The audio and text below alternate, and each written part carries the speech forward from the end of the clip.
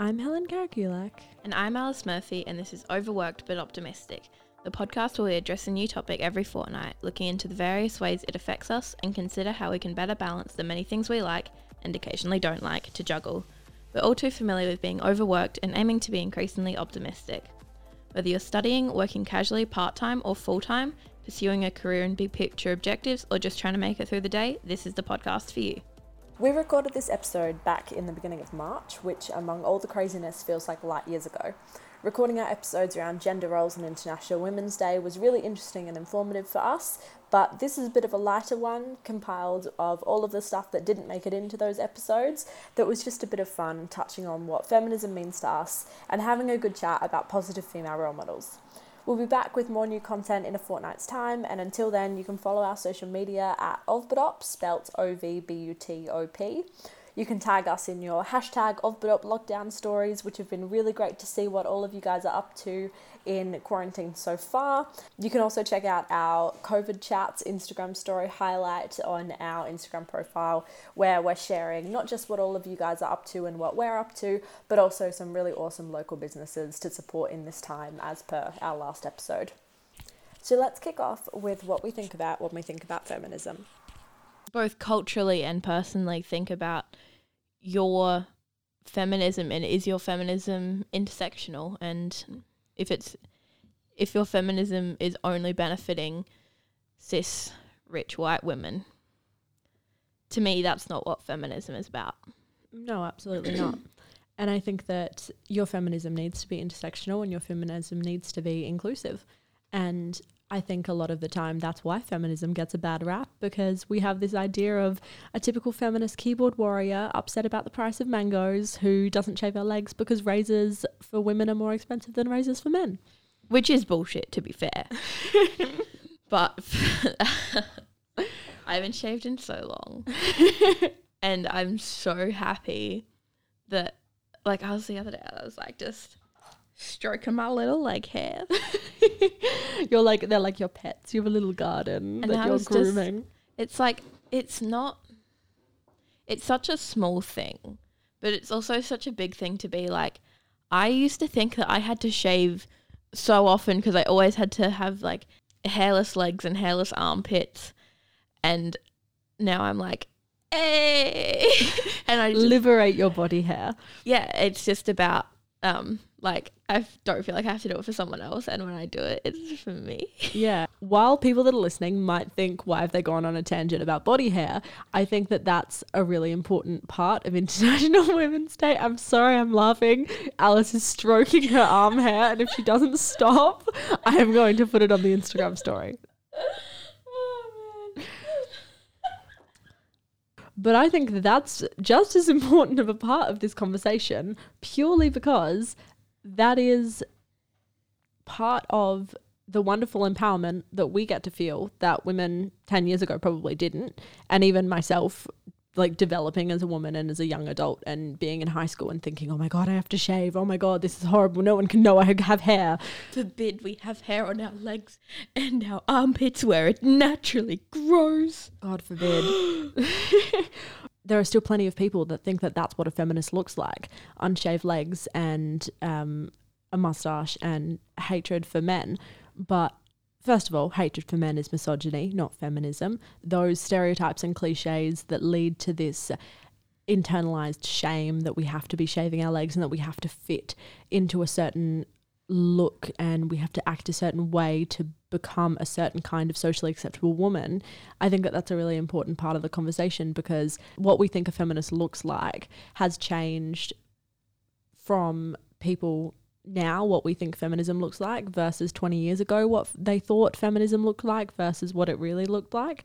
And I think that's a really important thing to consider, especially around International Women's Day, especially around celebrating the accolades of women and men that have made such important strides towards gender equality. I think that breaking down those barriers and breaking down those stereotypes and changing the way that unshaved legs is an insult, or that it even really matters at all. It's how the patriarchy monopolizes and trivializes feminism by saying that we're unclean. Yeah, the sort of whole idea of feminisms are all hairy and gross and ugly and lesbians and they can't get a man and that's why and that's why they're feminists instead. That idea is basically saying, oh, I shouldn't have to respect women unless I find them attractive. And if you only respect women you find attractive, you're not respecting women. Exactly. And it's not just about respecting women, it's about respecting everybody. Feminism is equality and equitable, reasonable respect for everybody. Yeah, exactly. Because that's what it comes down to, equality and respect for everyone. Regardless of gender, regardless of sex, regardless of sexual attraction, regardless of whether or not you shave your damn legs. I think I was maybe 15 or 16 when I went to my first International Women's Day march, and that was just empowering and eye-opening experience. I was relatively new to living in the city at the time, and I hadn't been to anything quite like that before, and it was just all of these people, and not just women. I think that's where sometimes people think it's just about women being there, but it's not. There were women and men and everyone in between, mothers, fathers, grandmothers, daughters, sons, small children, and it was just this environment of everyone supporting each other, and it was really positive. I still have my March Against Misogyny shirt, and I like wearing it because old men look at me really grumpy. I want to touch on what you said about how it is an environment for everyone, particularly how small children were present. What I really don't agree with is the idea that you can be too young to be aware of what's happening, because I think that is a great environment. And although I think you appreciate it at a different level as you get older, particularly like if I went to an event like that in high school, I probably wouldn't have appreciated it as much as I would now, having grown so much in that time and having learnt so much about my own idea of feminism and just growing as a person. But I don't think that necessarily means we should leave out kids from that conversation, because you don't need to go into in-depth conversations about genocide with a 6-year-old, but there is still something, like, if they're going to be feeling the same things that we felt, and they're going to be feeling and seeing those levels of inequality as they grow up, and you start seeing that and experiencing it really young as well. And even if you can't quite articulate those feelings yet, to know that there is a community of people that are recognizing that change needs to be made and celebrating the achievements of each other, that's a really positive environment, and I don't think kids should be excluded from that. Definitely not. And I also think that, like you said, you appreciate it now more than you would then because of what you've learned and how you've grown. But events like that are a great way to learn and grow, because you, like you said, you see the community, you hear some amazing people speak, and it's a good way to become more informed. If you're bringing a small child, you don't need to tell them the whole history of women's suffrage, but telling them, we're going to this to celebrate the fact that I can work the same job as your dad now, and to make sure that in the future you and your sister are able to have the same opportunities. That's International Women's Day and what feminism is about, and kids understand about opportunity. Yeah, definitely. I think the greatest example I can think of about, yes, you edit and censor the conversation depending on the age group that you're appealing to. I think a great example of that, which is one of my absolute favourite female role models in the world, is Malala Yousafzai. She's amazing. So I read her book when I was in high school. We love young female positive role models. Yep. So Malala Yousafzai is known for her activism for girls' and women's rights, especially for being allowed to go to school. And she was a victim of a gunshot attack by the Taliban in 2012.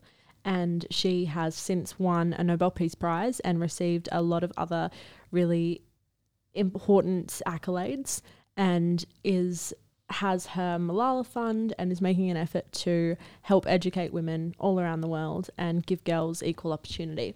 And I think that in terms of talking about how we change the conversation and edit and censor to be able to have younger generations understand the importance of these stories, even though they can be quite graphic and quite violent, like in the case of Malala, she was really young when she was shot. and she has been through so much. And I read her book, I Am Malala, which was her autobiography. It's beautiful, 100% recommend. I also recently purchased Malala, My Story of Standing Up for Girls' Rights. And it's essentially her story, but it's targeted at children aged 7 to 9 years old. And it's a illustrated adaptation of her best-selling memoir, I Am Malala. And its point is to introduce readers of those ages between 7 and 9 to the incredible story of this teenage girl who risked her life to go to school. Just because it's a long and complex story doesn't mean that there aren't ways to tell children. The same way that at school in science you start by saying like plants eat sunlight, and then I'm sure if you get further and do a university degree in science, they're not saying it like that anymore. Exactly. And there's also the story of Malala's Magic Pencil, which is for ages 5 to 12 years old, and it's the same idea. It's telling her story, but from the perspective of what she felt and how she made a wish for a magic pencil that she could use to redraw reality. And isn't that just the best title for a book as well? Exactly, especially for a children's book. Yeah. I'm literally going to purchase Malala's Magic Pencil. I'm on Booktopia right now. Let's take a quick break while Helen spends all her money. I'm going to get a copy for every child under the age of 12 that I know. I actually have this book series called Girls FC, and it's about the story of this, and each book follows a different player, and it's about the story of them making a girls team because there weren't opportunities for them, but there were for the boys. And I absolutely adored it when I was younger, and I'm trying to figure out who at soccer I can give it to, because I'm like, these girls just need to all read these books, because I just adored them when I was younger, and reading about female footballers was so good. Yeah, and I think that there's some really great books out there that can tell those stories. The one that comes to mind that I recently bought for my sister, and it's for ages 6+. It's called Fantastically Great Women Who Changed the World by Kate Pankhurst, who's the relative of Amelia or Emmeline Pankhurst. Emmeline, I don't think I'm saying her first name correctly, but she... Miss Pankhurst was a pioneer of the women's suffrage movement. There's also Good Night Stories for Rebel Girls, and I think there's a male equivalent as well. The title escapes me at the moment. I remember I had a book when I was younger called The Daring Book for Girls, and I still have it because I refuse to give it away. And it has so much in it. It has short stories, it has stories about amazing women who did amazing things. It had games to play, like light as a feather, stiff as a board. It had camping tips and tricks and how to tie different knots for survival and stuff like about first aid. Like, it just had so much, and I loved it, and I still have it, and I'm going to keep it forever. And there's also titles like Stories for Kids Who Dare to Be Different, and another good feminist reading that comes to mind is Fight Like a Girl by Clementine Ford. She's an Australian author, and I would argue also a pioneer of the feminist movement. I love her. Also, How to Be a Woman by Caitlin Moran. And by the same author, How to Build a Girl. Mm-hmm. And Clementine Ford also has Boys Will Be Boys, which I'm reading at the moment, which is very interesting. Someone told me, look for feminism outside the radicals like Caitlin Ford. Not Caitlin Ford. Caitlin Moran? Caitlin Moran, yeah. I just mixed their names together, didn't I? You did. I think Caitlin Ford is a soccer player. I had to look for more chill out feminism and not the radicals like Caitlin Moran. I don't think that we should be divisive of radical feminists versus friendly feminists. I think we're all just feminists, and we all just want equal rights. And some people handle their emotions towards injustice and inequality by throwing a brick through a window, and others do it by responding with a lengthy message on a Facebook post. Either way, we all just want the same thing. I also think, like, in that situation, it's interesting because basically I was told by a guy that I wasn't attractive because my feminism was too much. And it's like, okay, you've just proved why I need feminism. Can we talk about achievements of like great women that we look up to and sort of examples of how far we've come to how far we've got to go? Yeah. Anyone in particular you want to? I think big ones when we think about how far we've come, we think about people like Frida Kahlo, Rosa Parks, Coco Chanel, Marie Curie, all of these great women that achieved such great things. Rosa Parks, I think, is a big one. If you were going to pinpoint a series of events that led to how far we've come and how we treat each other now, I think she's a good example. Another example of someone that I think less well known is Muriel Matters, a South Australian feminist activist and journalist. Is she the one that chained herself to Parliament House? Yeah, she was. Muriel Matters, the daring Australian suffragist who spurred a Me Too movement in British history. In a quiet back street in the heart of Adelaide, there's a mural of a woman who may have otherwise been forgotten. Her name is Muriel Matters, and she was the trailblazing force behind some daring acts of defiance. That's from an abc.net.au news article from 2018 by Sophie Kesteven and Fiona Kroll for the History Listen ABC Radio National. And this article is all about Muriel and her dream of becoming an actress in Australia, and how after she moved to London, her admiration for the stage took to an unexpected turn towards activism. So at the time that she moved, having grown up in Adelaide, women had been able to vote and stand for office since 1894. I think that's one of the great things that not a lot of people know about South Australia, is that a lot of women here had rights before a lot of women in other places in the world. And when Muriel moved to the UK, she was appalled at the lack of women's rights. And she began attending meetings of the Women's Social and Political Union, which was headed by Emmeline Pankhurst, as I mentioned before, a pioneer of the British suffrage movement. And she chained herself to Parliament House. But first she made international headlines by climbing aboard an airship that was emblazoned with the slogan, "Votes for Women." If you're not looking up to her at least a little bit by now, what are you doing? It's really inspiring to hear about people who achieved so much and added so much to these movements, who are just, when it boils down, a girl from South Australia. Definitely. And she was actually the first woman to speak in the British House of Commons. She hadn't exactly been invited to speak, but she was the first female speaker. She chained herself to the grille that obscured women's views of proceedings at London's Houses of Parliament and addressed the assembled politicians. I will put a link to this article because I think it's amazing, and I'll also put up this picture of the little airship that she set sail with the big writing, "Votes for Women," written on it, onto all of our social media. So jump onto Of But Up on Facebook, Instagram and Twitter to have a look at those. Yeah, so I just double checked. She was actually born in Bowden in Adelaide, which is just around the corner. Basically like right around the corner from where we live. So that's pretty cool as well. That is cool. And I know that if you're interested in more information, or I think they're still doing work today, if you want to contribute, there's a foundation or group called the Muriel Matters Foundation. She has such a great name for a foundation. Right. Like, she has such a great name I think it's to have become a pioneer of like the feminist movement, because like Muriel matters, and so do all of you. Right. How good is it? So if you are interested in learning more or about her and about suffrage, particularly in South Australia and Australia, the Muriel Matters Society has a website, and you can be a member and you can learn about her and her life and her activism. So obviously we've touched on past pioneers of the feminist movement, from Rosa Parks to Muriel Matters to Malala Yousafzai, who is still a present icon in my opinion. Let's touch on some other women that are still doing some incredible things now and that are carrying on that legacy. I think a big one, Michelle Obama.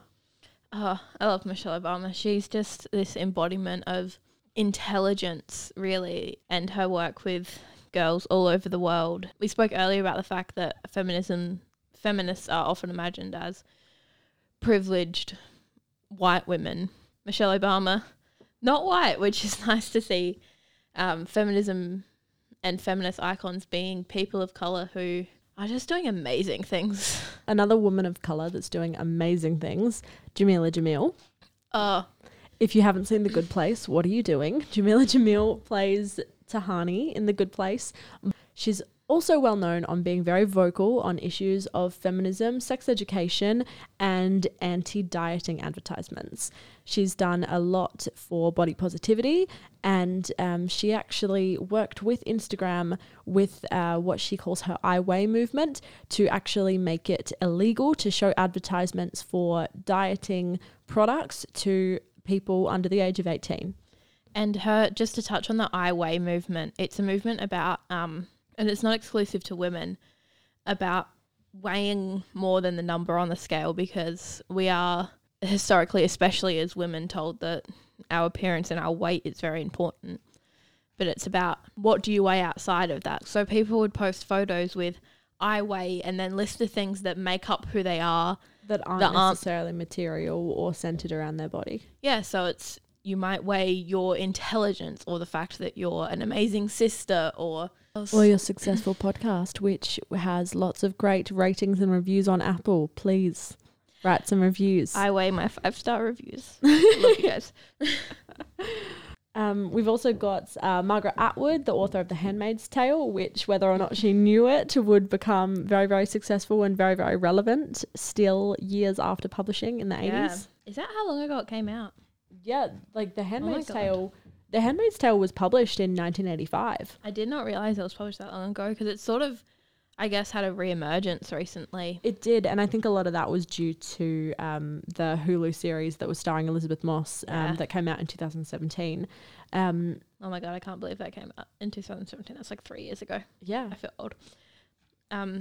No, I read that book for Year 12 English. It wasn't an assigned book that I read. I chose it. But it's almost a cautionary tale. There are lots of women that we have to look up to, and we're very, very lucky, from Reese Witherspoon to Laverne Cox to to Barack Obama, Michelle Obama, Malala Yousafzai, Greta Thunberg, Tarana Burke. Well, I think it's really inspiring and amazing to see young female activists. Definitely. Obviously, female activists of any age are important, but to see the confidence and intelligence of young women like Malala and Greta, who have not let anyone tell them they can't do it. I've got a feminist recommendation for you and for anybody who's listening. Reese Witherspoon has a Netflix series called Shine On, and each episode she interviews a different female icon. I think the first episode is with Dolly Parton. She has Pink, America Ferrer, and plenty of others. I'm halfway through it at the moment. It's really, really interesting, and they discuss how they use their platforms for good and how they can contribute to positive change. And it's really, really inspiring and really, really lovely to watch. I watched a couple episodes with my stepmom, particularly the one with Pink. I watched with my stepmom, who just had a baby, and she was in tears. Like, the way they spoke about motherhood and what we're contributing to society and the world that we're leaving behind for our kids was just so moving. And I think it will hit everybody in a different way, as a daughter, as a mother, as a brother, as a son, as a sister, as someone who cares about the world. You have to watch this show. Pink is incredible to hear talk as well. I can't remember. Love her. It was the MTV Music Video Awards. Is that what you're talking about? I don't remember what award it was. It was probably that one. And she gave a speech about her daughter and her daughter's experience as a young girl, and just basically the speech was, it sounded like a love letter from mother to daughter about you are enough and don't let anyone ever tell you that you're not, because you always will be. It's amazing. We'll put a link on our Facebook page, and we'll link to all of the things that we've spoken about today that we can link to. Yep. That's it for this week's episode of Overworked but Optimistic. Make sure you tune in next time for our next episode. In the meantime, you can keep up to date with us on our social media at OvButOp, spelled OVBUTOP, on Facebook, Twitter and Instagram.